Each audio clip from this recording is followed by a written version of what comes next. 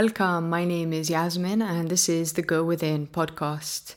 Thank you for tuning in. This week is going to be interesting because I'm actually turning the mic on myself this time. I realize that many of our listeners don't actually know my particular story and how I became so passionate about the Go Within mission. So I asked my sister Amber, who knows me better than anyone and who was the last guest on this podcast, to come in and facilitate the telling of my story. In fact, there are many significant parts of my journey which we didn't really have time to go into, but my aim was to give you an overall picture as to what brought me up to this moment, and I hope I managed to do that. I hope this will help you understand my mission deeper and give you some context to the perspectives I share when hosting other guests. Quite possibly the rest of the story will come out through further episodes, maybe even in drips and drabs, through my conversation with other guests. This is the story of how my journey inward started and the things that most propelled it forward.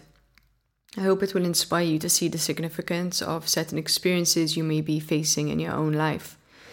If the short stories we are sharing in any of our episodes touch you and you feel you need support, please remember that my Center Sanya is open every day, and our greatest joy is to support you along your inner journey and give you the tools you need to move forward most consciously. So here it is, my story. So we're live. You're the interviewer, Amp, so over to you. Yes. So I think maybe our listeners might be curious about who's usually the interviewer, your story. So let's just start from the beginning. What was it that first made you curious about your own inner life? So I first got into this kind of thing when I was just finishing university, and I had moved back to Malta, and at that time of my life I was really into traveling. So that was my main purpose after university, was to come back to Malta, get a job, and money to save up to go traveling. And I, for some reason, really had my heart set on Peru. I just really wanted to go to Machu Picchu, and I was just one track. That's what I'm going to do. So I was working in this office, and somehow I shouldn't really say this live because I was actually working for my father's company, or our father's company, but I did have a few times where I was getting quite bored at the office, and I'll just say it was in my lunch break. Yeah. In my lunch break, I would just sort of surf the internet and look at different articles, and somehow I came across some articles to do with yoga and meditation and different stories of people who just had what I felt to be sort of mastered their consciousness and were just operating on a higher level of vibe and love than most of the people, and definitely myself. And my curiosity really got piqued. I said, like, wow, okay, there's a higher potential that I can experience in this human life. How are these people doing it? So I started researching a lot. That's how I came to vegetarianism, because in yoga philosophy, they believe that the vibration of the food that you eat obviously creates the base for the thoughts that you think. So that's how I first got interested in healthy food. I didn't really go too deep into it, but it was just, my interest was there. And I ended up going to Peru for, I think it was around 7 or 8 months. And I was supposed to be going with a friend of mine, Charlene. And just when I was at the airport leaving from Australia, because I went to Australia for a month first, and then I flew from Australia to Peru. When I was at the airport in Australia, just about to board my flight to go to Peru, Charlene, who was supposed to meet me after 2 weeks, called me up to say, listen, I've changed my mind, I'm not coming. Which at the time was obviously a massive shock. I was now facing sort of 7 months alone in South America, which seemed quite daunting, but it actually turned out to be probably the best thing that happened to me, because traveling alone is very different from traveling with a friend. You really get thrown out of your comfort zone, and you have to just meet people and talk to people and be open to whatever comes. Yeah, it's extremely character building, no, they would say. Yes, it's very different from traveling with friends. And I probably never would have had the courage to do it sort of off the bat. It was only sort of arranged for me in this way. So I ended up heading to Peru. The first 2 weeks I was staying in a surf camp, so I was anyway occupied and in a more or less safe environment. But after that, I started traveling around, and Peru is a very spiritual country. The people there are very connected to the land, they're very connected to nature, and they do really have this spiritual dimension to their lives, which is quite prominent. And since I had already had this intention to learn more about yoga, I was also looking for specific places where I could practice and learn. And eventually I ended up in Cusco, which is the city of Machu Picchu. And that is particularly like a magnet for all the bohemian yogi types. And I got there and I started practicing yoga. And I think actually it was when I went there with you. I'm not sure if I had been there already at a point in my journey, or we went there together for the first time. Yeah, so side note, I went to visit Yaz in Peru for just a month while she was there on her longer trip, and we were in Cusco together. Yes, I'm not sure if that was, because I ended up going to Cusco 3 or 4 times, Okay. but definitely the time when I was there with you, or whichever time it was, I was practicing yoga, and we went to this cafe to experience a yoga and raw food breakfast. Oh yeah, it was with me. So there we go. And the chef of this restaurant was very into raw foods, and after the class he presented us with this breakfast, which was amazing. And throughout the breakfast, he sat down and was explaining to us all about the different superfoods and maca and cacao and all of this stuff, which was, to me, new information. I was just blown away by the idea that these foods can have all these health benefits and so on. And I also did a Reiki course while in Peru. So that was really the time where I first started getting access to spirituality. It wasn't religion, which is the way that I was used to connecting to God throughout my childhood. But it was a way of experiencing the divinity within your own self and the divinity outside of yourself in a way that I had never had access to before that time. So it was an incredibly inspiring time, and I was just soaking it all in, lots of different experiences. But the main change, the real critical point in my life where things started to change, was when I went to a place called Iquitos in the north of Peru, which is deep into the Amazon jungle, so deep that there are no roads to get to this city. You have to either fly or get a cargo ship. And because I was traveling for so long and I was on an extremely low budget, I was trying to do everything budget style by that point. This was actually the last month of my trip.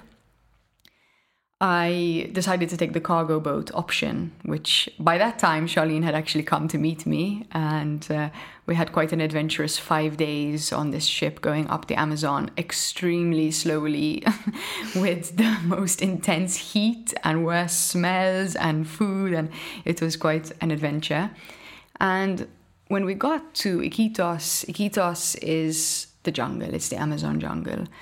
And those of you who don't know or have heard of ayahuasca, the Amazon jungle is very famous for this plant medicine called ayahuasca, which is basically there used as a tool for healing and also for spiritual connection.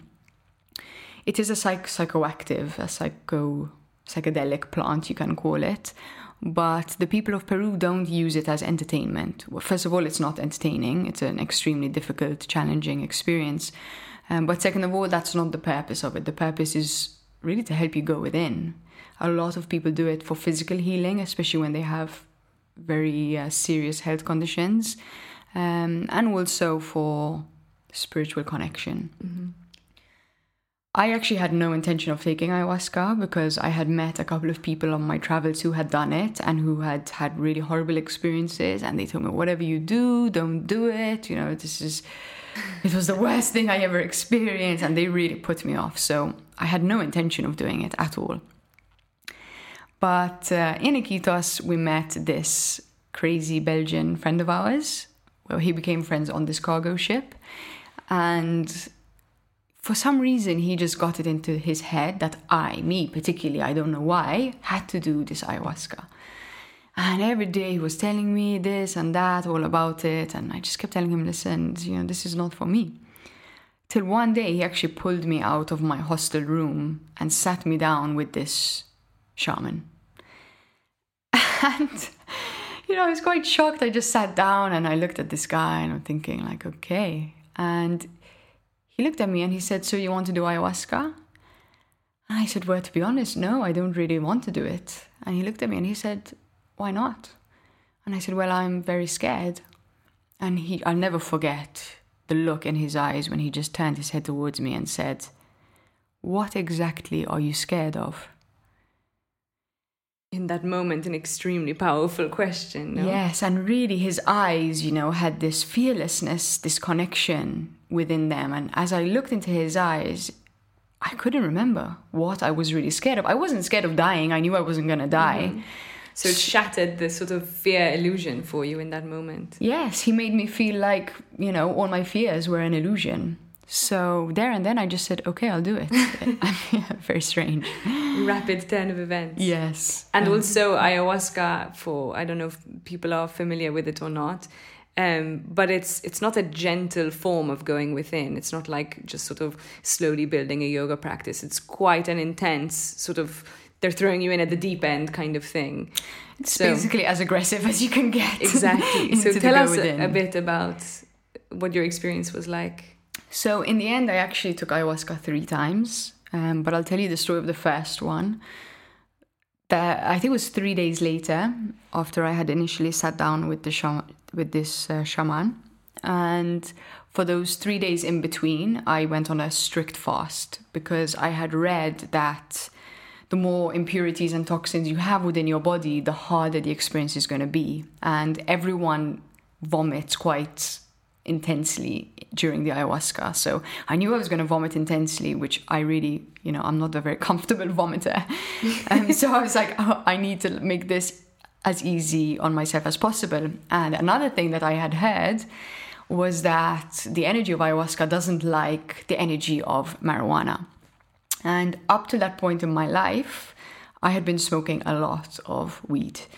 For the 5 years previous to Peru, I think it was, maybe 4, definitely 4, probably 5 years, I was smoking heavily. So I was addicted. And when I landed in Peru, I already had the intention that I wanted to stop. And I remember in Australia, sort of smoking my last joint and saying, like, I'm not going to smoke anymore. And when you're addicted to something and you stop doing it, you feel a great emptiness within you. So I got to Peru, I was alone, Charlene told me she wasn't coming, and I felt this intense emptiness within me. And for the beginning, I was just dealing with it. I was reading a lot. I was trying to just make peace with this emptiness. But at some point, I felt like I couldn't handle it alone, and I just started smoking again. So when I got to the ayahuasca experience, I had already had this 3 days where I just went on this fast to try and make the experience easier on myself. So I said no weed, no food. I just ate a little bit of fruit. And you do the ayahuasca during the evening. So we went to this shaman's house where he has this room, which is basically all stone, raw stone. And there's just a bench around the side of the room. I remember it being stone too, although I'm not really sure. But the room felt very blank and cold and not welcoming at all. Yeah, not welcoming. So I remember sitting there. I had a friend who I had also met on the cargo ship who decided to come and do the experience with me. So he was sitting to my right. And as soon as you go in, they hand you a bucket. And they tell you, so this is your... That's the welcome that you This is where you puke. And, it's not the most sort of... So your only comfort was a bucket. Yes. And it actually does become a comfort. The only other thing I had was I had a toilet paper roll because, again, they tell you you're going to vomit. You're probably going to have diarrhea. So I had this tissue, which was like my ammo.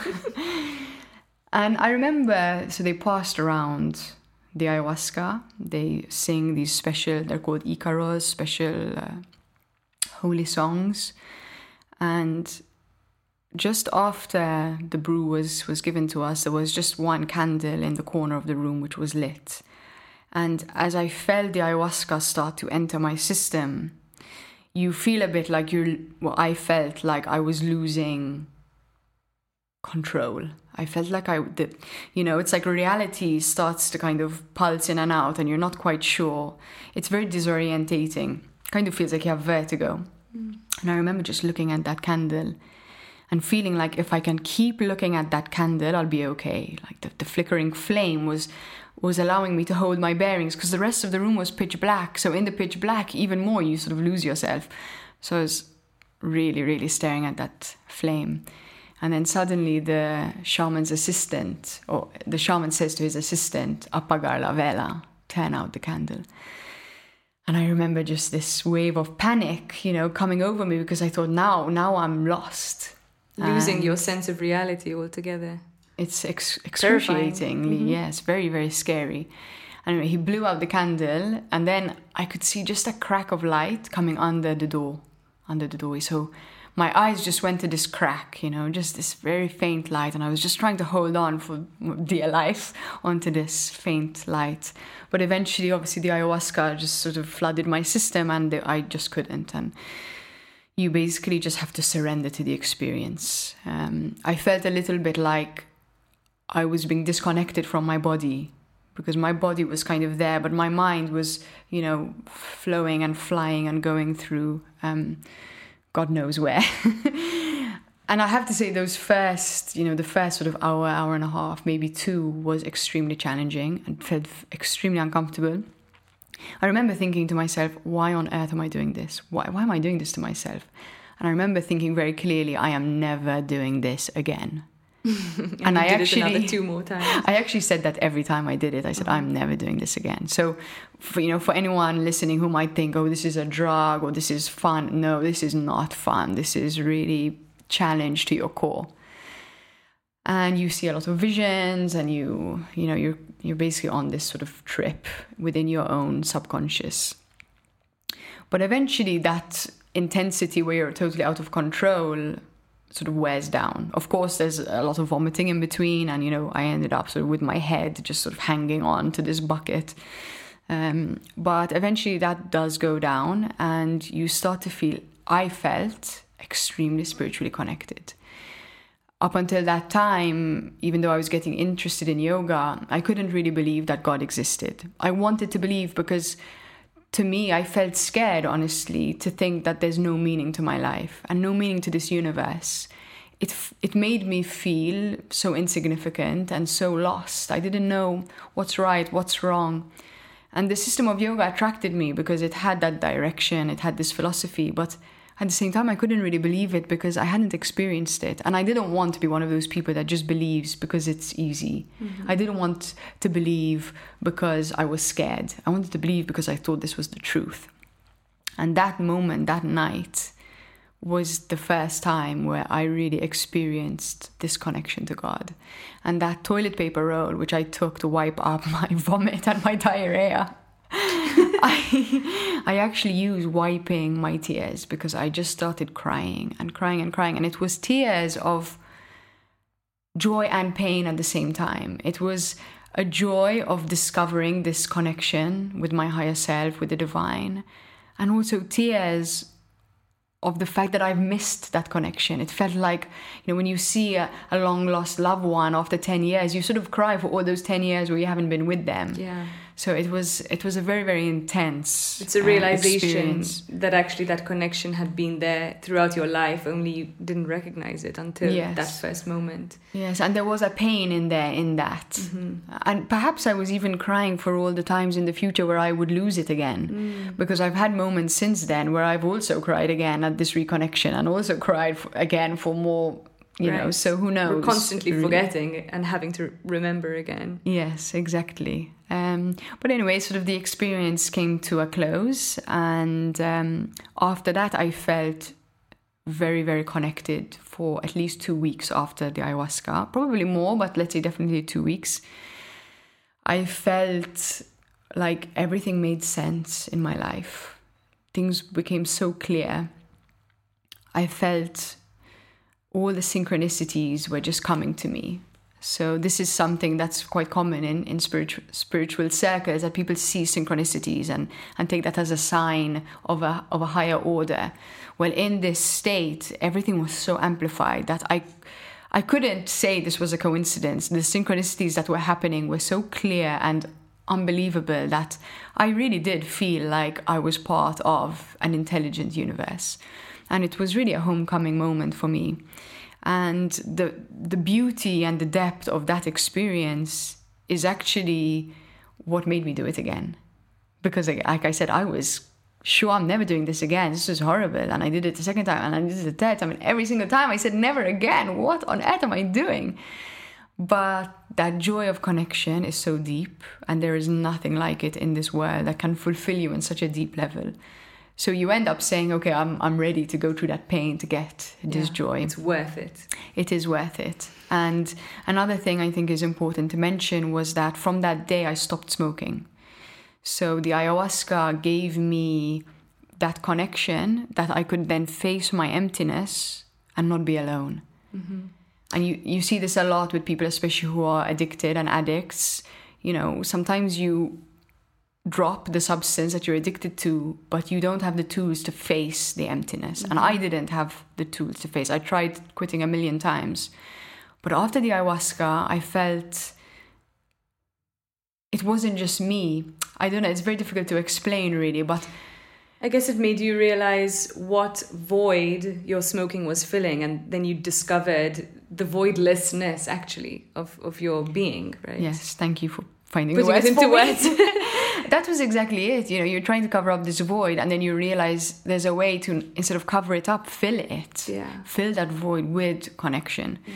So after that, my interest in yoga, my interest in meditation just skyrocketed, and I said, okay, I'm not going to take ayahuasca every day. I'm not going to take ayahuasca every month. And in fact, I've never taken it again since the over 8 years ago that I was lost in Peru, because for me, it showed me the way. It showed me that I need to find this divine connection. And then I said, well, the ways to do that are infinite. Mm-hmm. Right? Yoga, meditation, we talk always on this podcast about what those things are.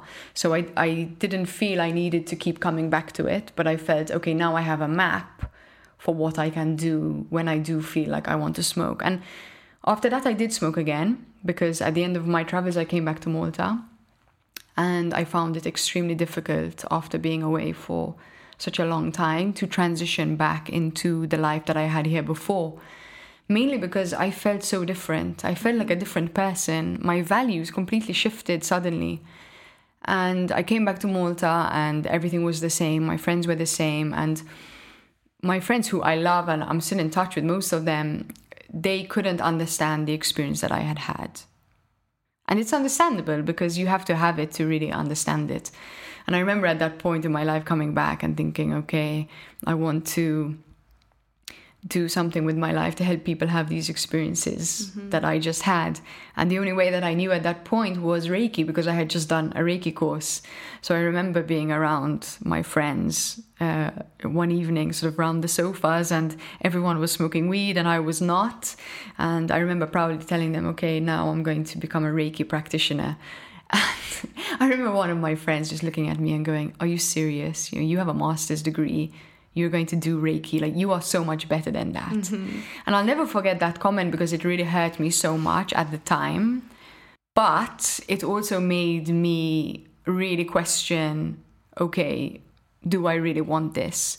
And as I said, I did start smoking again because I did feel very isolated from my friends. And before that, the only way I knew to connect was to smoke. Yeah. Oh, let's go watch sunset and smoke a joint. It was never let's go watch sunset. It was always, the plans were sort of around the joint smoking. So I felt extremely isolated, and it was extremely difficult period for me. Luckily, I then met a couple of friends who had also had similar experiences and were not smoking anymore, and were trying to live a more clean and life sort of centered more around being healthy and well, and this spiritual seeking, you can call it. So at that point, I said, wow, great. Now that I have a new tribe, I can let go of the smoking, because I was only smoking at that point to keep my friendships, even though that sounds totally crazy. That is how I felt. So I stopped again, this time on my own. And I actually went to a yoga retreat organized here in Malta. And I said, okay, I'm not going to smoke for the duration of this retreat and hopefully never again. And that is what happened. And actually, it is worth mentioning that I did have a friend and mentor at the time who I was discussing my smoking with and my inability to quit again. And she told me, she just looked into my eyes and said, Yasmin, you have all this power within you, your personal power, and you're choosing to waste it on this addiction.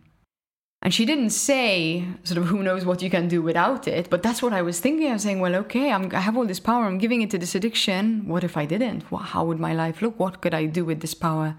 And I have to say I'm very grateful for those words because they really stopped me wasting time. Because I'm sure I would have quit eventually, but that really lit a fire under my ass. Mm-hmm. And then I went the next week to this retreat and quit smoking for good. That's quite inspiring and motivating. I think we all have our addictions and sort of hurdles. And in a way, I think we all tend to waste our power in different ways, whether it's addictions or Netflix or shopping or whatever it is. And it's only when we find that something that it's worth giving up all that other stuff for, Yes, definitely. And I think it's really important to tell this story because I think we're really facing a crisis of addiction at the moment, especially drugs. I know there's a lot of people right now in Malta who want to legalize weed, and I am totally for it being legal because I don't believe that people need to spend their life in prison, and I don't feel like that's going to rehabilitate them.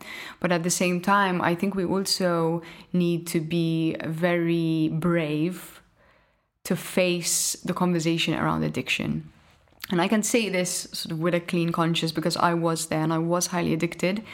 And even though a lot of addicts feel like their addiction is very functional, they can still get along with their lives. I know people who smoke weed every day who have, great careers, have great companies, have a family. It doesn't really disrupt their life too much. But, that question is, okay, well, without it, what could we be? Mm-hmm. And that, I think, is a very important question. And I don't want to say this to make anyone feel bad if they are addicted to anything, because we are all addicted in many ways to many things. But I think the sort of glorification of drugs, and particularly weed in our culture, has meant that so many people are stuck in behaviors that really and truly, if they were really honest with themselves, they would really be able to admit that it's not really serving them to be the best version of themselves. Absolutely. So going back to your experience with ayahuasca, from your description, it sounds like it gave you a glimpse or a taste of something that then you no longer required it to keep sort of going back for that taste. And you found yoga and meditation as a tool. Talk to us more about how to this day you're still using, especially meditation, as a tool.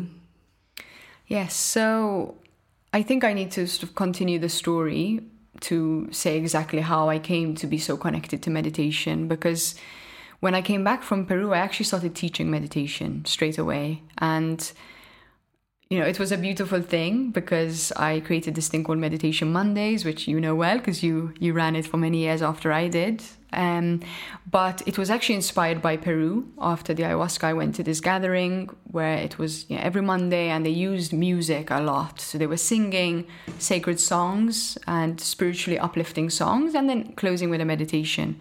So when I came back to Malta, I said, okay, great, this is my way of creating my own community here. And I started these every Monday circles. And they ended up, as you know, becoming a very big thing, with 40, 50 people sometimes coming to our mother's house. Squeezed into this small underground room. Yes. And it then carried on at Why Not? But I have to say, I'm that kind of character, perhaps almost too overconfident, that I said, okay, I have this knowledge, I'm going to share it. When if I really look back from myself now to the person that I was then, I was totally not qualified to teach meditation at all. Yes, that may be the case, but at the same time, I think you still did a great service because there were so many people at that time who wanted to live a similar lifestyle and lacked that community And even though you weren't particularly experienced, there were other people who were even less experienced who you could still help. So yes, definitely.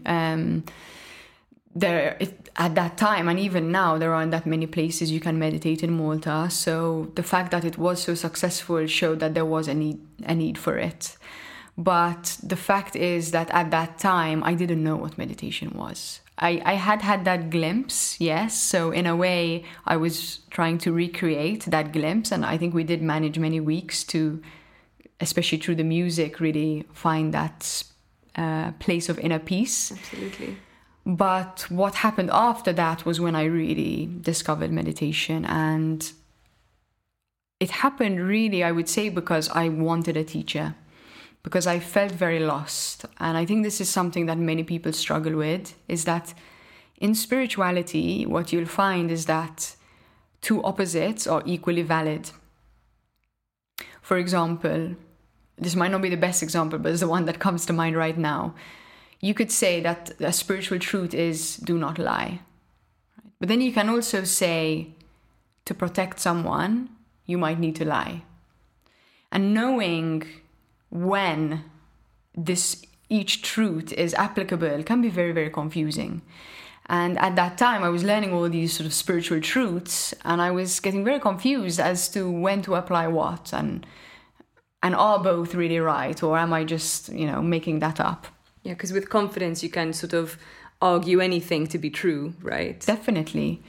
And I still believe that to this day. It's very difficult to set anything in stone. There is a context towards everything. But I didn't really understand how to create that context and how to analyze what was appropriate when. So I felt a little bit overwhelmed by everything I was learning. I felt a little bit lost, and I felt like I was going backwards, because after taking ayahuasca, it's very easy to feel connected. But when you leave the ayahuasca behind and then you have to do your daily practice, it is so much harder. And I understand people who want to go and take these kind of substances every month, because it's so much easier than trying to do it on your own. The fact is that to create a daily practice in meditation is extremely difficult. The discipline that's required. Extremely difficult. So at that time, I said to myself, okay, I really want to meet a teacher. And I actually met a teacher, not necessarily the guru, the archetypal guru that I was attracting, but I met a woman called Lydia, who many people in Malta know. And she was really a savior to me, because she was a role model. She was practicing what I wanted to practice, and she was a guide to me. And I started going to her place every Friday for meditation, which she's still doing to this time. So that's quite amazing. And she was telling me that she has this teacher, this meditation teacher. And I got very excited. I said, wow, I can't wait to meet him. Like, I'm going to meet an actual master of meditation. And he came to Malta a couple of months later, and I went to one of his talks. And I think at the time, I had a lot of attachments and a lot of illusions in my mind. And I had this idea that this guru was going to come and he was going to enlighten me and give me an ayahuasca type experience with just one glance. I was expecting fireworks and miracles and, the whole shebang. And I met this very humble, simple man who did nothing of the sort. He looked at me with love, I could see that, but he didn't impress me, and I wanted to be impressed. So I said, nice man, I respect him, but he's not my teacher. And I carried on with my struggle, and I remember some months later telling Lydia again, I'm so lost, I want to find my teacher. And she told me, but you met him already. And I said, no, he's not my teacher, I need my teacher. And anyway, a few months later, he came back to Malta again. And by coincidence, I just happened to be close to one of his events. And Lydia sent me a message saying, listen, we're doing a meditation at this place. Why don't you come and join? And I said, okay, yeah, I'm here in the area. Why not? And I got there. It was actually in Gozo, in Chkantia temples. They were doing a meditation there. And I didn't really know what to do. I just sort of sat down in the corner, started doing my meditation, not really knowing what I was doing, and really wanting to feel something, but feeling like I'm probably not going to. And then the meditation ended and I said, yes, as usual, I'm not getting anywhere with this meditation. It's so frustrating. Maybe I should just take ayahuasca again, and feeling like a failure, really. And we stood up to leave. And as soon as I stood up, this wave of love, I can call it, wave of connection, wave of inner peace just flooded through me. It was really like a wave. It was very tangible. It wasn't as slow. It was boom. And I remember thinking, whoa, a small taste of something you would feel like on an ayahuasca. You recognized it. It was just a bit more mild, but you knew that feeling. You were already familiar.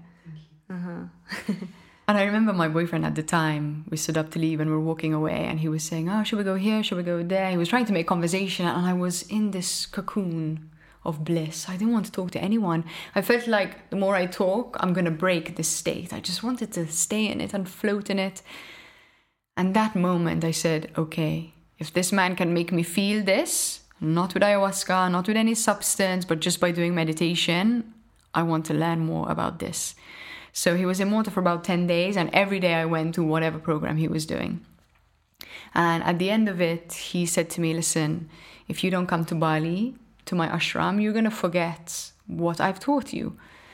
And I remember thinking at the time, how can he be serious? I felt like I learned so much from all these classes that he was giving. I felt very inspired and enlightened. I said, no, I won't forget. But yeah, why not? Bali, I could do that.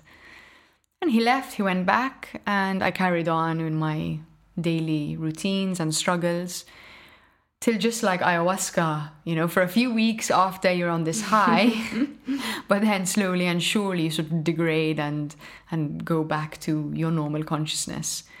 And one day I was just feeling a bit bummed out about it all.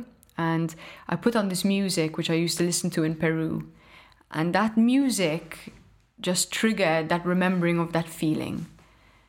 And I went into this state of peace and connection.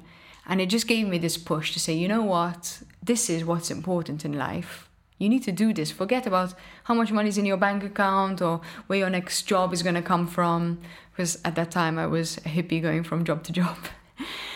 I said, this is important. Find this first and then sort out the rest. And that's what I did. Next day I booked a flight, and 3 weeks later I was on a plane to Bali, again on my own. And I would say this was definitely the most significant experience of my entire life, because I visited my teacher's center of meditation. My teacher's name is Prabhu. And being there in this center really immersed me in the lifestyle of a meditator, because mostly we go about our daily lives, we do lots of different things, and we expect that at the end of the day or at the beginning of the day when we sit on our mat that we're going to be able to concentrate without paying any attention to what it is we do during our day that creates the state of mind that comes to sit on that mat. Whereas when you're in a meditation center, everyone has taken a pause out of their life. Or the people who live there are very particular kind of people who are immersed in that state. So it was really an education in everything, from the way I ate, to the way I showered, to the way I walked, to the way I moved. Everything was about your state of mind. And after being there for a week or so, Prabhu turned to me and said, okay, tomorrow you're going to start sadhana. I had no idea what that meant. I just remember nodding, thinking, I hope he's going to explain what that is. And he did. He said sadhana is a very disciplined practice where you commit to do a certain amount of meditation in a certain way for a particular time. And he said, listen, you have a month here, so you're going to do 2 weeks, and you're going to follow my strict protocol. So I had to meditate for 5 hours every day, 2 hours in the morning, 1 hour at lunchtime, and 2 hours in the evening. But very strictly. So I had to start and finish at a particular time. I had to wake up early. I had to shower a bit before each time. I didn't leave the ashram. I didn't go on the internet. I ate only the food that they gave me. No chocolates, no sweets, which might seem like a small thing, but when you get sugar taken away from you for 2 weeks, it's no small thing. It's really... especially when in that sort of environment and when you're meditating that much, I'm sure a lot of stuff comes up, as it usually does in our daily life, but we can kind of suppress it with a bit of tasty food or whatever comforts we usually turn to. So all of that was sort of just taken away from you. So how did you navigate your way through that? Yeah, and honestly, I faced some really hardcore cravings, and they did make me feel very crappy at times. So actually, just a few days ago, was reading back my diaries that I was writing, because I was writing every day, and that was a very big tool to help me process how I was feeling. But yes, there were days where I really struggled and suffered and was faced with a lot of my own shadows. And I do remember getting given fruit every now and then. I remember this fruit was like getting gold. This fruit had never tasted so sweet before, and I remember pacing out my fruit to last me the 2 weeks. But yeah, I think the main thing that I learned through this sadhana was, one, how to come into a relationship with the divine, with God, not as a peak experience. So yes, ayahuasca is a peak experience. Sometimes you just have this, out of the blue moment where you just feel this intense spiritual experience.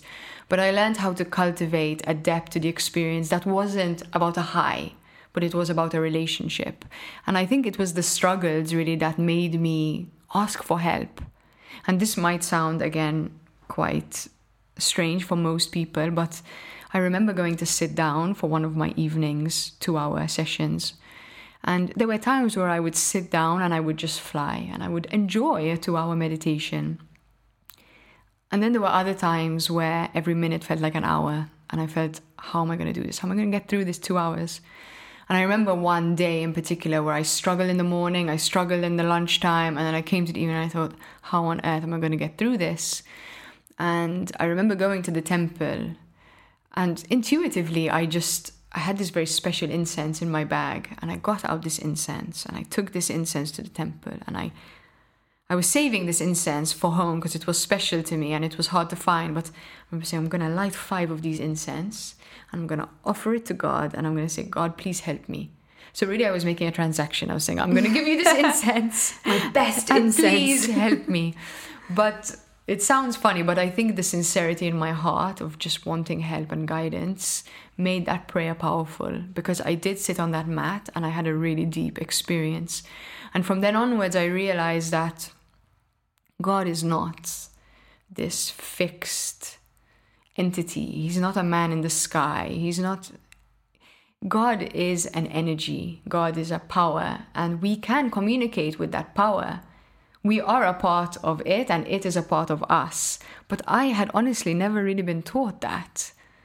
Even when I prayed earlier on in life, I don't know, maybe I simply wasn't ready, but I didn't feel like I was in a relationship. And that's what the ayahuasca gave me, is that possibility. And then in this practice was when it really solidified. And the other thing that I really learned was to face my own dark side. And I think this is extremely important, because a lot of people meditate, and that's great, and you should strengthen your connection to the divine. But we also need to understand that we have an ego, we have a mind, and if we don't work to purify that and to understand that, it's going to sabotage us. And you might have met people who have meditated for 30 years and meditate every day, but they're not kind, and they're not compassionate, and they're not loving. And I remember thinking, how on earth have people meditated for so long and they are still not kind? Because for me, that was the goal. It started back to that research I was doing when I was sitting at that office desk and thinking, how do people like Mother Teresa and Gandhi and all of these saints that I've heard of, how do they love so much? So for me, meditation and love, that was the goal, to be better, to live and embody these values. So in this time, I did as much work as possible to look at my own anger, my own need for approval, my own insecurities. A whole long list, but honestly, I would say my need for approval was the biggest one that I faced in that time. And I realized just how much my own self-worth depended on what others thought of me. And that was a really hard struggle. It was hard to see. You don't want to see that in yourself, and it was really hard to take responsibility for. And also hard because I didn't necessarily know how to fix it. All I knew was that I could see it now, and I didn't want to turn my head away, but I didn't know exactly what the solution was. But I wrote, I did my meditation, I did all my practice, and what I realized was that just seeing your own weakness actually starts to unravel a lot of its power over you. So I felt like I came away with these two dual practices of self-reflection and really looking at my darkness, and then also looking at my light and looking at this connection and looking at this beautiful new way of seeing the world.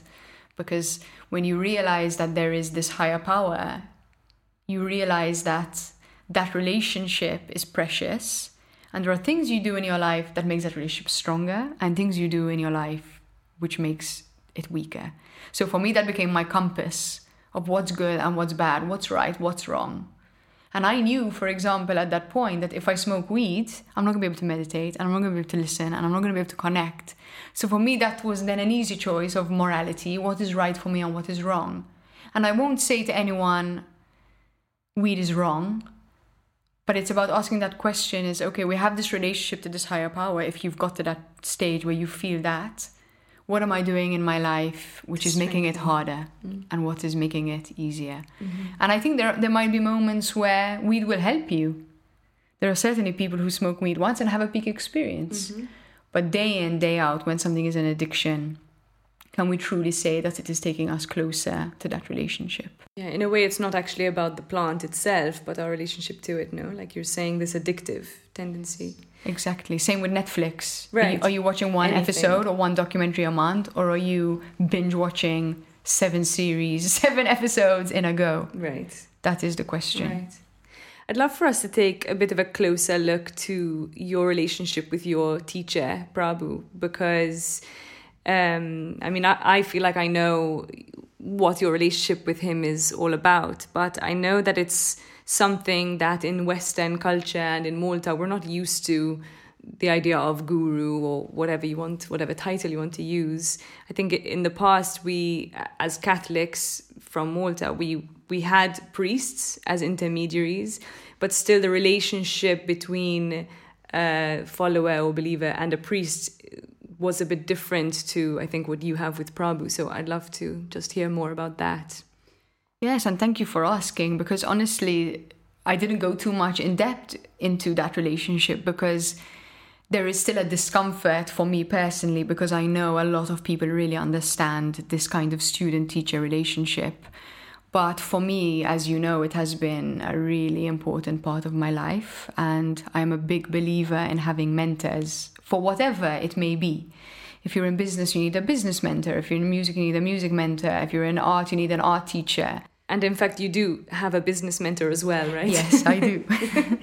I think I have many mentors, but when it comes to my spirituality, Prabhu was the one who I sort of over time came to have a very deep level of trust towards. And of course, trust is crucial in any student-teacher relationship. But I think it's very funny how we find it so easy to have mentors for material things. Like, no one would call you crazy if you, as a musician, would say, I need to find a music mentor.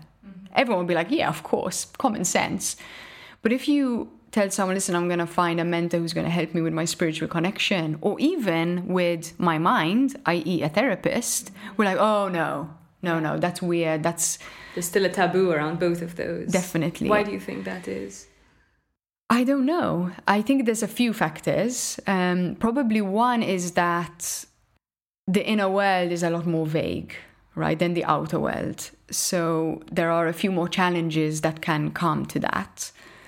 Secondly, I think there is a power relationship between a student and a teacher. There's a power dynamic.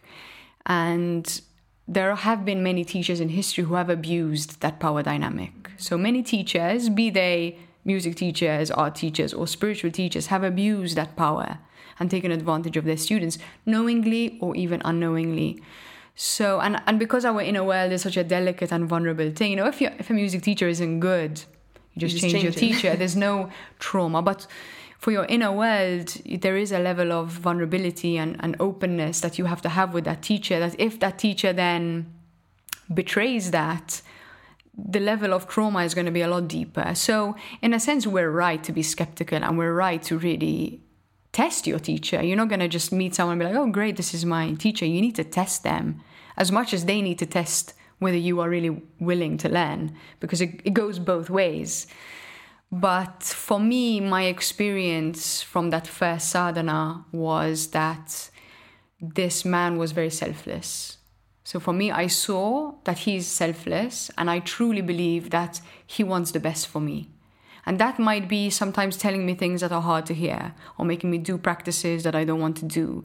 But something in me recognized that this person wants the best for me, and wants the best for me at his own expense. And I think that is obviously the biggest test you can put onto someone. Will they put your good before their own? Mm-hmm. Really and truly. And that's how most teachers fail us, is that they don't. So for some reason, in that first time, I already recognized it.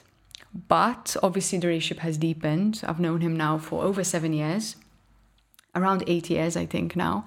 And I have seen him go through many different things in life. His own challenges, how he dealt with my own challenges, how he dealt with the challenges of other students. So now my trust in him is deeper than it ever was, because I have more experience to see what kind of person he is.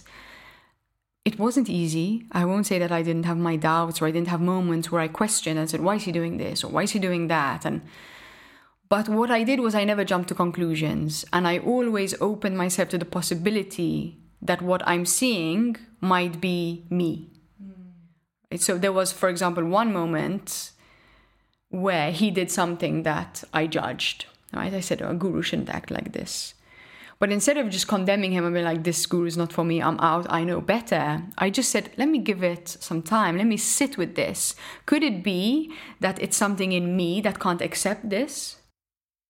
Or that you're not even able to understand it. You're not at that level where you can understand what he's seeing. And the thing is with real gurus, with real teachers, is they need to break the illusions of your mind. And very often it's extremely uncomfortable. So what he was doing in that point was, I'm very sure he did this specifically to test me. But in that moment you think, oh, I know better, and you judge, because that's what we do as humans. But I always took my time to say, maybe it's me. Maybe I have some kind of thinking or some way of viewing the world that is not quite right. And I need to check first which one it is. If I really believe that he was wrong, then I would leave the relationship. But every single time so far, it has turned out that it was my illusions really that were causing the judgment and the problem. And every time a situation like that came, I was the one that grew out of it. So I have to say that, this has been great for me, because that's what I wanted. I wanted to process my shadow. I wanted to become a clearer pane, a clearer glass. I wanted to clean all of those smudges and illusions that I had. But I think as students, it's very easy to fail in these tests. Extremely easy. And the difficult thing is that we never really know if a teacher is for us, and if that teacher is a true teacher. So there's no guidebook. This is not like a travel guide. The spiritual world is full of tricks that you never really... So many paradoxes as well. So many paradoxes. And that's exactly what I told you. There's the paradox. Yes. And that's exactly what I struggled with. These paradoxes were driving me crazy. And as I said, it's not for everyone. I get it. Having a guru is not for everyone. And honestly, I would say it's not for most people, because you do have to sacrifice a lot to follow the teachings of a guru. So I have sacrificed many things in this 7 years. But for me personally, what I got was bigger than my sacrifices. So for me, I feel like I'm a winner in this relationship. But I think not everyone wants to sacrifice. And I think we're not often ready to sacrifice. I mean, next month you might come and ask me to do X, Y, or Z. And I might say, you know what, this is not for me anymore. I'm distinctly open to that possibility. And I think it's important to be, because we don't want to be dogmatic. And I think one of the things that people say to you when you have a guru is you're brainwashed, as if just because you trust in someone that you've completely dispensed with all of your logic and analytical ability, which, if anyone who knows me knows, I'm a very logical and analytical person. So it's not that I'm brainwashed, it's just my calculations are still coming out in favor of this relationship being for my ultimate benefit. And if we can sort of compare it again to the relationship one might have with a therapist, it's a similar thing where you trust their vision because they are highly trained in their department, so they might be able to see something that you're not seeing, so you would trust them. But if at some point they give you advice that makes you sort of deeply question what they're saying or maybe their motives, you're free to leave at any point. Yes, that's exactly it. And I would say it's not maybe will that therapist see something you're not seeing. It's 100%, because that's what they're trained to do. They are trained to understand the mind, and they're trained to see how we sabotage and trick ourselves into believing that things which are bad for us are good for us. Right. And spiritual masters are also trained. They're trained in different ways with different practices, but they are trained to understand how a student of spirituality will also sabotage themselves. So unfortunately, we sort of give a different level of a different barometer for spiritual teachers that we do for other teachers. But I think we need to just become a little bit more open and a little bit more practical when we deal with these kind of questions, and be open about it. It's okay to calculate and test your guru. It's okay to say, this guru is not for me. And if you haven't met at least one guru who you've said is not for me, then you do have a problem, because there are constantly people wanting to teach us something, especially now with the internet. There's always someone trying to give you some information to change your life. So we do need to be very skeptical. But at the same time, when you do find a real teacher and a real master, then you need to also understand that there's a point where you need to surrender your questions. Beautiful. So I'd love for us to now sort of look into how your experiences with your own personal practice, or from the very beginning, from ayahuasca right until now, how these experiences have fueled into what you're doing now with Sanya and with your interest in conscious business and all of that. Thank you. You're very good at this. Oh, thanks. It's the first time I'm the interviewer. We'll see how it goes.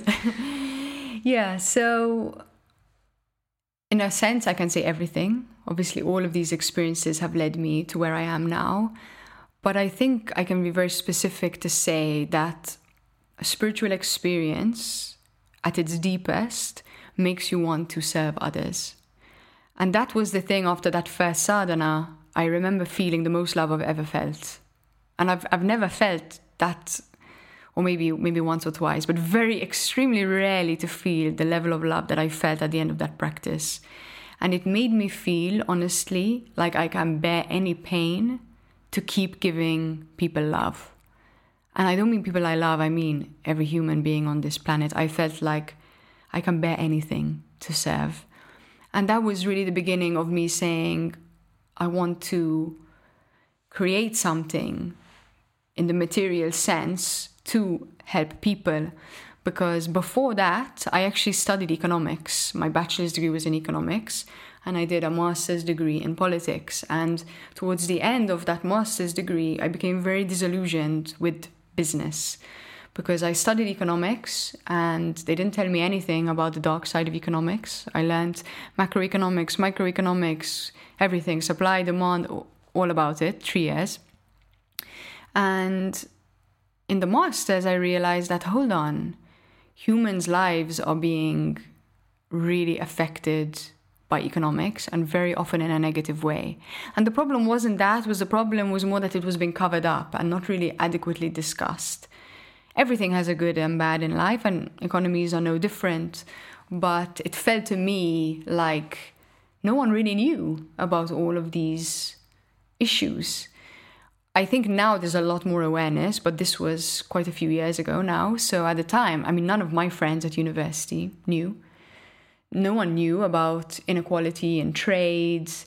how capitalism had impacted certain countries over others, things like the World Bank, how it operates. So I felt almost betrayed. I said, what on earth? Everything I knew about the world was wrong. And my solution at the time was to totally reject business. All I could see was the bad. I said, this is horrible. I want no part of it. I became a hippie. I got dreadlocks, traveled the world, went to Peru, interested in yoga. Count me out. And that's why I told you before I went to Bali, I didn't even have a job because I didn't want to be a part of what I perceived to be an industry which was creating damage to the earth and to human beings. When I had this experience, I said, I need to serve. I said, well, if we're going to change the world, and I think everyone under the age of 30 wants to change the world. Absolutely. If Idealistic. not then when? Idealistic teenagers. So yeah, I still wanted to change the world at that point. And I said, well, if business is doing so much damage and I want to make a change, then I need to change business. And I understand business because I've studied business and our father's an entrepreneur. So I also had that background of it being a part of life. And I was also very lucky to come across a book called Minding Your Business, which was written by a guy called Horst Rechelbacher. Well, that's a difficult one. Say that again. Something like this, Rechelbacher. I'll put the link to the book in the show notes. And this book was really a marriage of business with spirituality. And I was so blessed. I mean, what are the odds of this book coming into the ashram through a friend?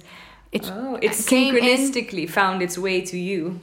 On the day that I finished my sadhana. Oh, perfect. And the girl who gave me the book, she just gave it to me. She said, oh, you read it first. I'm a really slow reader. I thought, listen, 2 days, I'll be done. I read so fast. And that gave me a sense that I could run a business and still have a positive impact on the world. So I was extremely inspired to leave my sadhana. I said, okay, great. Conscious business is the future. I can take the values of love and compassion and everything I believe to be true in a spiritual sense and then create a business that also reflects that. Yeah, in a sense, business was what you knew. So when you thought, okay, how am I going to impact the world positively? You thought, okay, this is my skill set. And you realized there was a positive way to actually do it. Yes, and probably more than skill set, I would say an interest. Because at the time, even though I studied economics, I actually knew nothing about business. Well, that's often the case. After university, you leave feeling you don't know that much. Yes, but I guess it was a combination of synchronicity and the divine. And again, this is where I say, how can this all be random? And also that I was interested in business.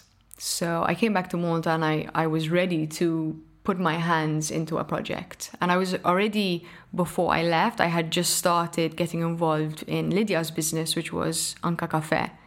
So I came back from Bali very inspired to help her with this project. I said, great, this is... What was that project, Anka Cafe? Anka Cafe was a center in Marsa, which has actually just reopened. And it was mainly a cafe, but Lydia's a very talented naturopathic doctor. So she was healing her patients, many people who have passed through really serious health challenges, helping them to change their diet and also helping them to unpack their own shadows, because shadows not only create our ego, but they can also lead to disease. And she is particularly talented with helping people through this process. So I came back, I was very inspired. I said, wow, this is great. Lydia is spiritual. We're teaching people meditation, helping them heal. At the same time, it's a business. I can see if I can make this business match and reflect everything that I believed in. And I had a very wild ride at Anka. I would say that was probably the period of my life where I learned the most of my entire life. And a lot of the work that I'm doing at Sanya was inspired by the fact that Lydia helped me go within in a deeper way. Because as I said, I started this shadow work in my sadhana, but really I was just scratching the surface. And as I said, mentors can often be that joker card which really elevate your game. And Lydia is particularly good at helping people see their shadows. And that's what she did with me. We were creating events for the public, but obviously as part of the organizational team, I got to experience these workshops myself. So I did over 20, I would say, workshops with Lydia, and that really helped me know myself. What were these workshops? There were a variety, lots of different things. I would say probably the most powerful was the breath work and the family constellations. These are both, again, two tools to really help you understand your own dysfunction, because we don't see the world as it is. We see the world as we are. So if you've been abused by your father, for the sake of argument, you will see other fathers with suspicion, and you will see other men with suspicion, and you will think that all men are like that until you have cleared out that experience and really healed it fully. You will always have this sense of mistrust. I wasn't abused by my father, I was just giving an example, but I had many other patterns that I had to dive into. And I did dive into them. I was ready. I knew this was important for me. I had a good guide, so it was a very productive time for me spiritually. I was on the one hand learning from Prabhu about spirituality and going deeper into my meditation. And then on the other hand, and simultaneously, I was working on my shadow. And I think those two together are power combination, really. You can't go wrong if you're doing both of those at the same time. I think many people struggle when they do just the one. It takes a lot longer. When you combine them together, the results are really amazing. So that was the beginning of my business journey there at Anka. But I got to the point where I'm quite a hard-headed person, as you know. I know. You've lived with me for long enough. And I am the kind of person who wants to do things my way. So I felt I need to do my own thing. I wanted to be able to experiment and fail and being only responsible to myself. Mm-hmm. So that's what I did. Synchronistically, again, exactly around the time when I was taking this decision, someone came into the cafe and said, listen, I'm selling this kiosk. What do you think about it? And I, for some crazy reason, decided to create the Gracia Hopper. So I bought this trailer from Brighton, never even seen it in my life, shipped it to Malta, and decided to start creating this business around the concept of healthy office lunches. Obviously, that was a journey. It's been 5 years since I started the Gracia Hopper. And I mean, that in itself, the story of the Gracia Hopper is a podcast episode in itself. So I don't want to gloss over it, but at the same time, we need to move on. I don't know how deep really I can go. Well, it's just that also Sanya, since Gracie, Sanya has then gone a step beyond, and I think it's even more relevant to the topic of go within. So I'd rather kind of focus a bit more on that. I think also they're linked. Yeah, in a sense, they're the same. Point. Like for me, Gracia Hopper and the Sanya are almost the same thing. The heart is the same, just the product is different. Mm-hmm. And the thing that I love about Sanya is that the product is more wide-ranging. Because obviously the product of Gracia is food. Even though we have some plans in the pipeline to expand that product range and go more into education and workshops, etc. At Sanya, we are offering those things which helped me the most, which were the yoga, the meditation, these shadow work kind of events, things like the tea ceremony, events that give you a glimpse of that connection and then also help guide you to excavate and throw out all of those things that are holding you back. So yes, in a sense, my whole journey since that plane ticket to Peru has been into myself. And just as you do with music, you use that thing in your life to keep helping you go within. And Gracia and Sanya keep challenging me. They keep challenging me to know myself better, to understand the places where I'm still holding myself back, the places where I still have limited belief, the places where I'm still not a good leader and where I'm still failing in certain aspects. And I do that not with oh my God, I'm bad, I'm not good enough. It's once you realize and have done a certain amount of work on your shadow, it's almost liberating to see it. It feels so good to throw off those shackles. And if you don't see the dark, then you can't throw it off. Mm-hmm. And I think seeing the dark is a very small part of the whole experience. Mm-hmm. So I enjoy the challenge and I enjoy the growth that it's giving me. And this last year, in particular, I would say was the hardest year of my life. I was challenged to a level that I had never been challenged before. And my belief in myself, my doubts, my self-doubts were triggered in a way that have never been before. So I think I was sort of getting to a point where I was doubting my own self. Can I do this? I always had this vision that, yes, Gracia, I had a vision for Gracia, I still do. I have a vision for Sanya, and I wanted to get to places beyond where it is now. And I always felt, yes, I can do this. And then this year I got so burnt out that I said, maybe I can't. And that was a real rock bottom for me, because I've never been a person that doubts myself. And having to come face to face with that doubt was really, really challenging. But at the same time, as we always say on this show, really, really productive. In fact, if we can go back to what you said about that feeling that you had after your sadhana, where you said, I would bear anything to serve others, in a way that was a prayer or a bid, and then the universe or God or whatever word you're comfortable with using said, all right, let's just test how much she really means that, And then, went about testing you. So let's talk a bit more about those challenges that you had to face.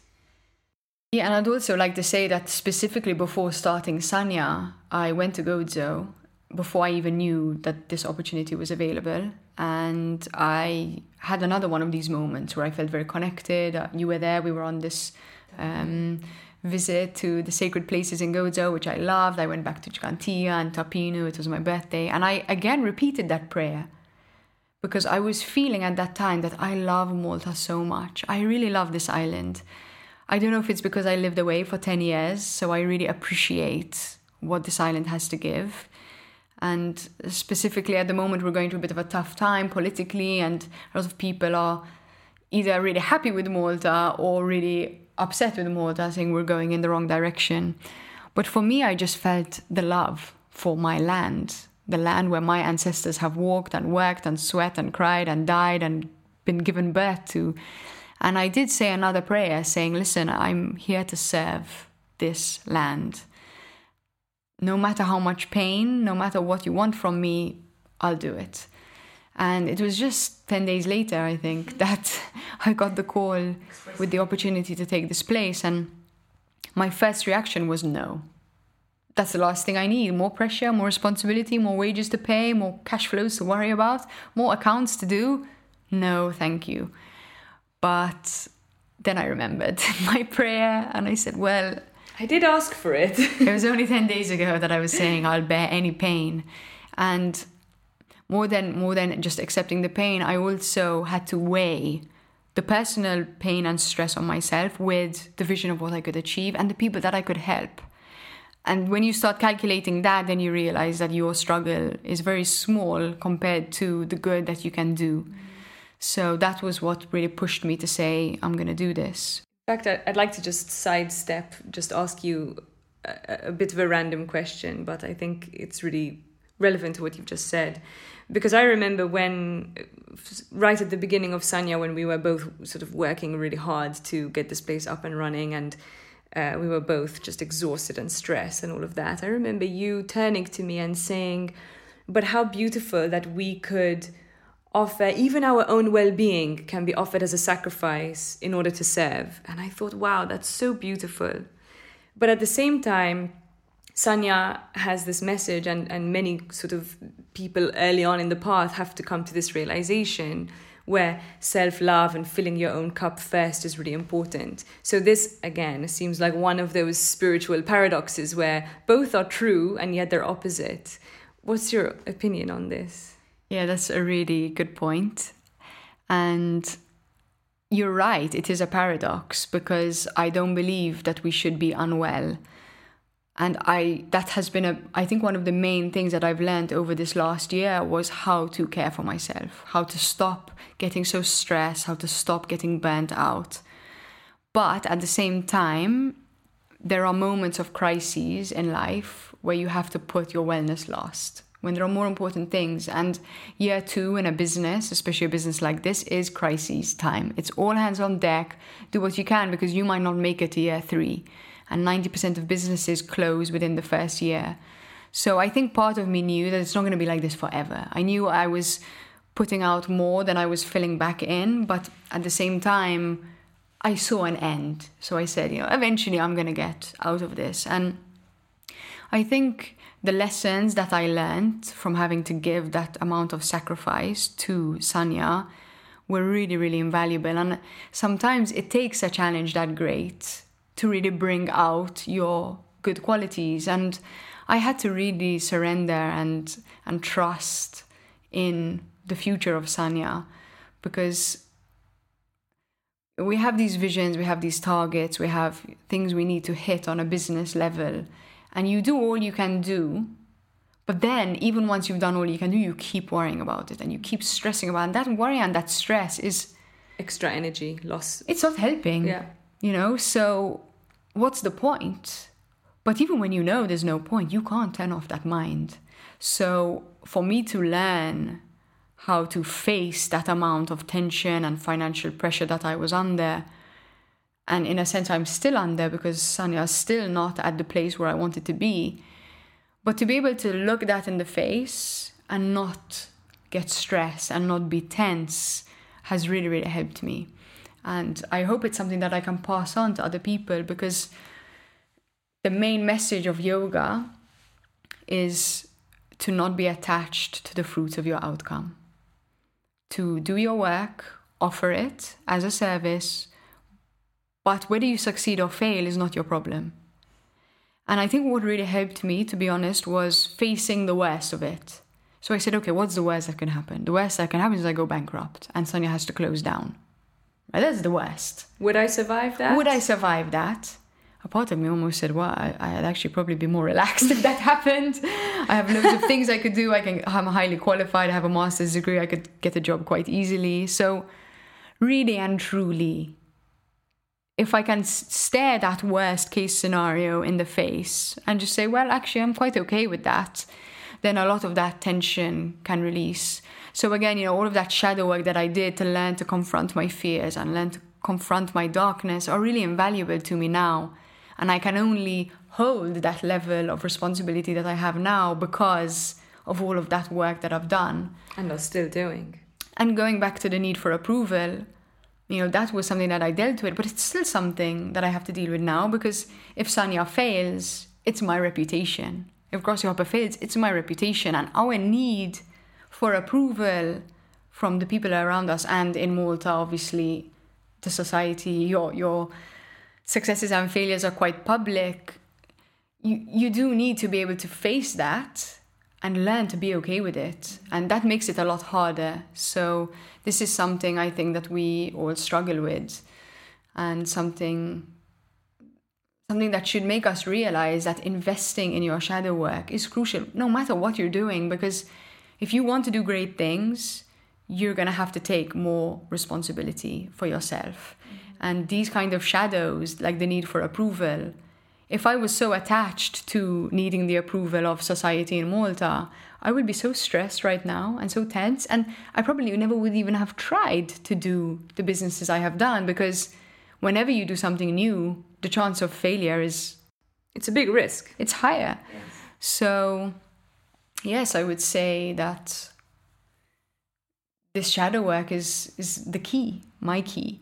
And again, the two are inseparable, the shadow work and the meditation, because as much as you need to face the dark, if you're not filling up that strength of energy from the light, then you're going to struggle to sustain even that. And there's a really beautiful poem that I've shared on my website, and it says, thou emptiest me, but thou fillest me ever with fresh life. And we need to be emptied. We need to be empty so that we can be filled. And that's how I feel at Sanya. I feel like I have a lot of energy because I feel like I'm being filled. I'm constantly working to empty out my own issues. And as you said, the work is still ongoing. I'm still nowhere near enlightenment. It's probably going to take me many more lives. But that doesn't matter, because I'm not here to get enlightened. I'm not here to make 1 billion. I'm not here to get to the end. I'm here because I have realized that service is what makes me happy. And the only thing that makes me sad is when I take that service and measure it and say, am I doing it enough? Do I have enough Instagram followers? Am I making enough money? As soon as I measure that service, then I get super stressed and then I want to quit. But that's what my meditation practice is there for, and that's what my teacher is there for. Because, for example, last time he was here in Malta, I was in the midst of this stress ball phase.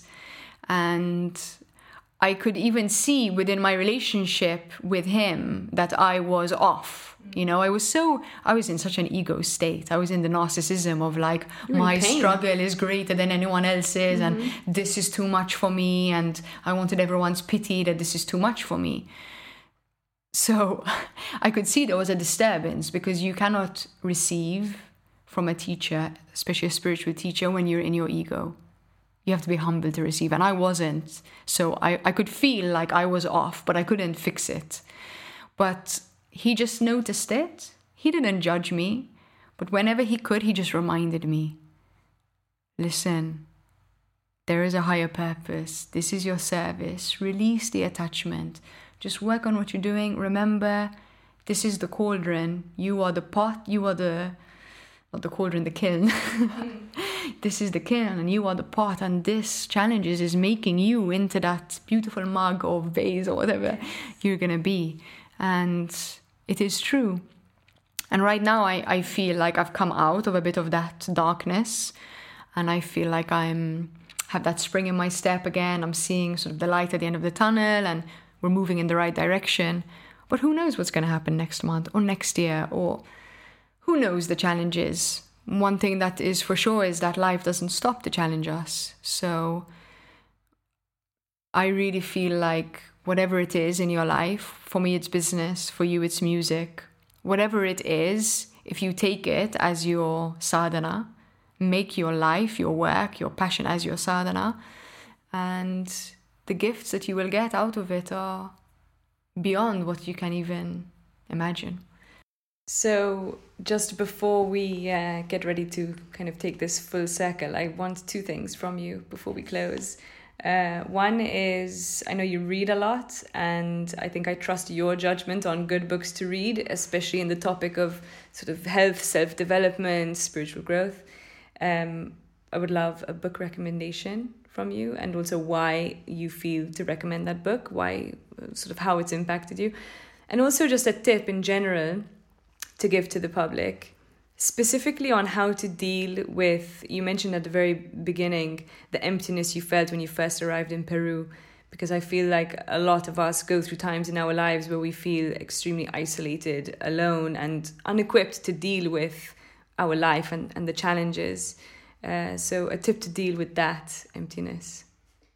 Okay, the challenge is going to be choosing just one book. Right. I think I might have to choose the book that I already referenced in here, Minding Your Business, because that is really the marriage of spirituality and business that I think is a very good reflection for what I do and who I am.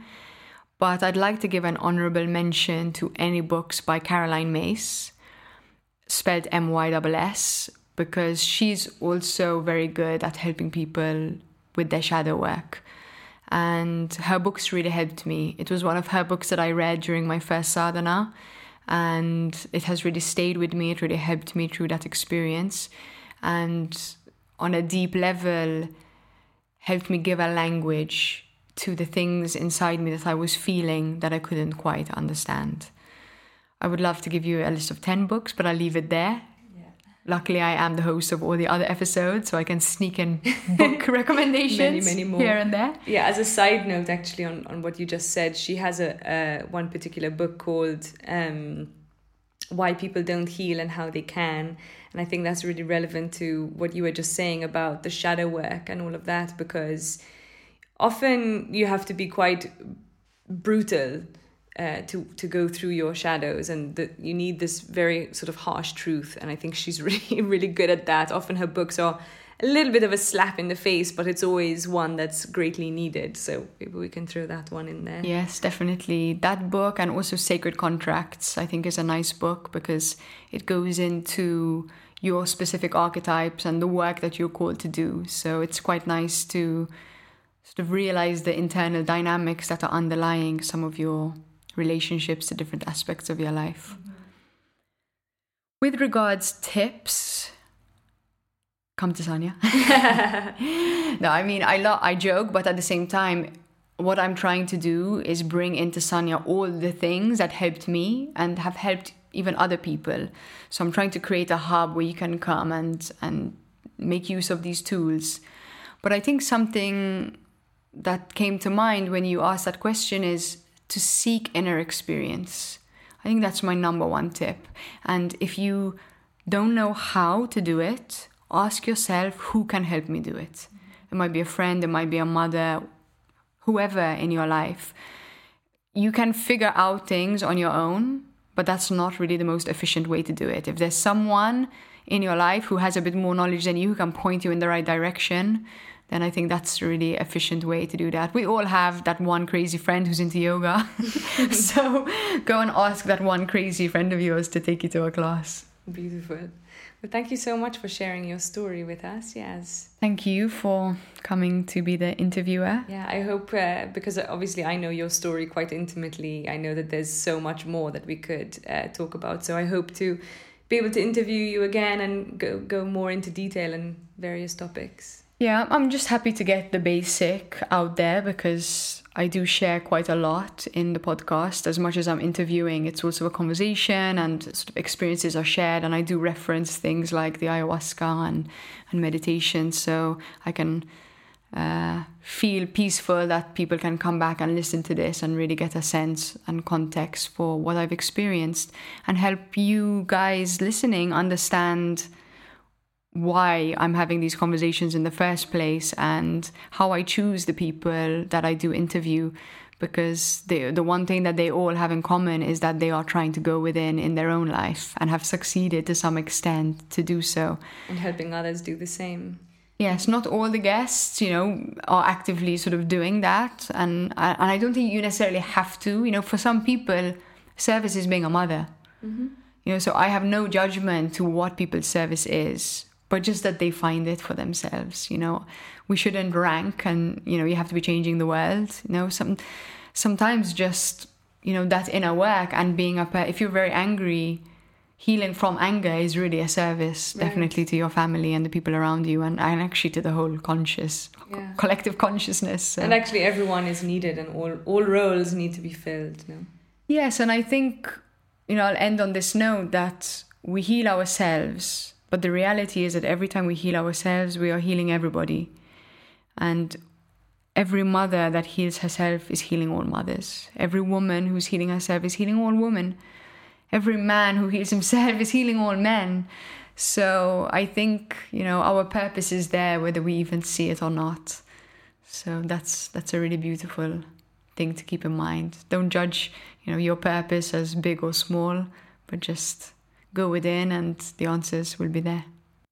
Great. Is that a good ending line? So super. I was going to not say anything and just cut it right there. Thank you. But I would like to say thank you to the listeners for tuning in and listening. And as I have been saying the last couple of episodes, that this is a go within revolution that we're trying to create, a tribe of people like-minded who believe in the power of the inner world.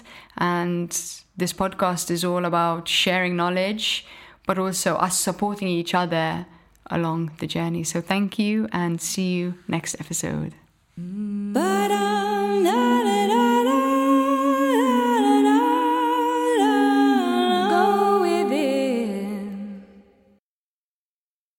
Right now, when you come in and switch to T-Mobile, you get the amazing iPhone 11 Pro on us with iPhone XS trade-in. Aren't these mountains majestic? Joe, are you even looking? I'm posting these amazing pics I took with my iPhone 11 Pro. It has 3 cameras. Whoa, those pics are amazing. And you have service too? T-Mobile, their newest signal goes farther than ever before. Then you can look up whether these are bear tracks, right? Or we could just run. Come to a T-Mobile store today and get iPhone 11 Pro on us with iPhone XS trade-in. And right now, get 4 lines for just $30 a line with AutoPay. Switch today. Contact us if you cancel or credits may stop and full price due, plus taxes and fees via 24 monthly credits for well-qualified customers with qualifying service and finance agreement. 0 down with trade-in plus $31.25 times 24 months. Pre-credit price $999.99. 0% APR while supplies last. Holiday tips and fun facts from Paul, Kristen, and Dexter at Total Wine & More. Did you know there are over 10,000 wine grape varieties worldwide? Here's to thousands of gift possibilities. My go-to holiday wine is Chardonnay. I love it with turkey and potatoes. Pile on the gravy. Let me show you our more than 8,000 party-perfect wines that are in your budget and out of this world. Whether you're entertaining or just bringing the wine, we'd love to share our always low prices and ridiculous selection with you this holiday. Now offering same-day delivery at TotalWine.com. Cheers!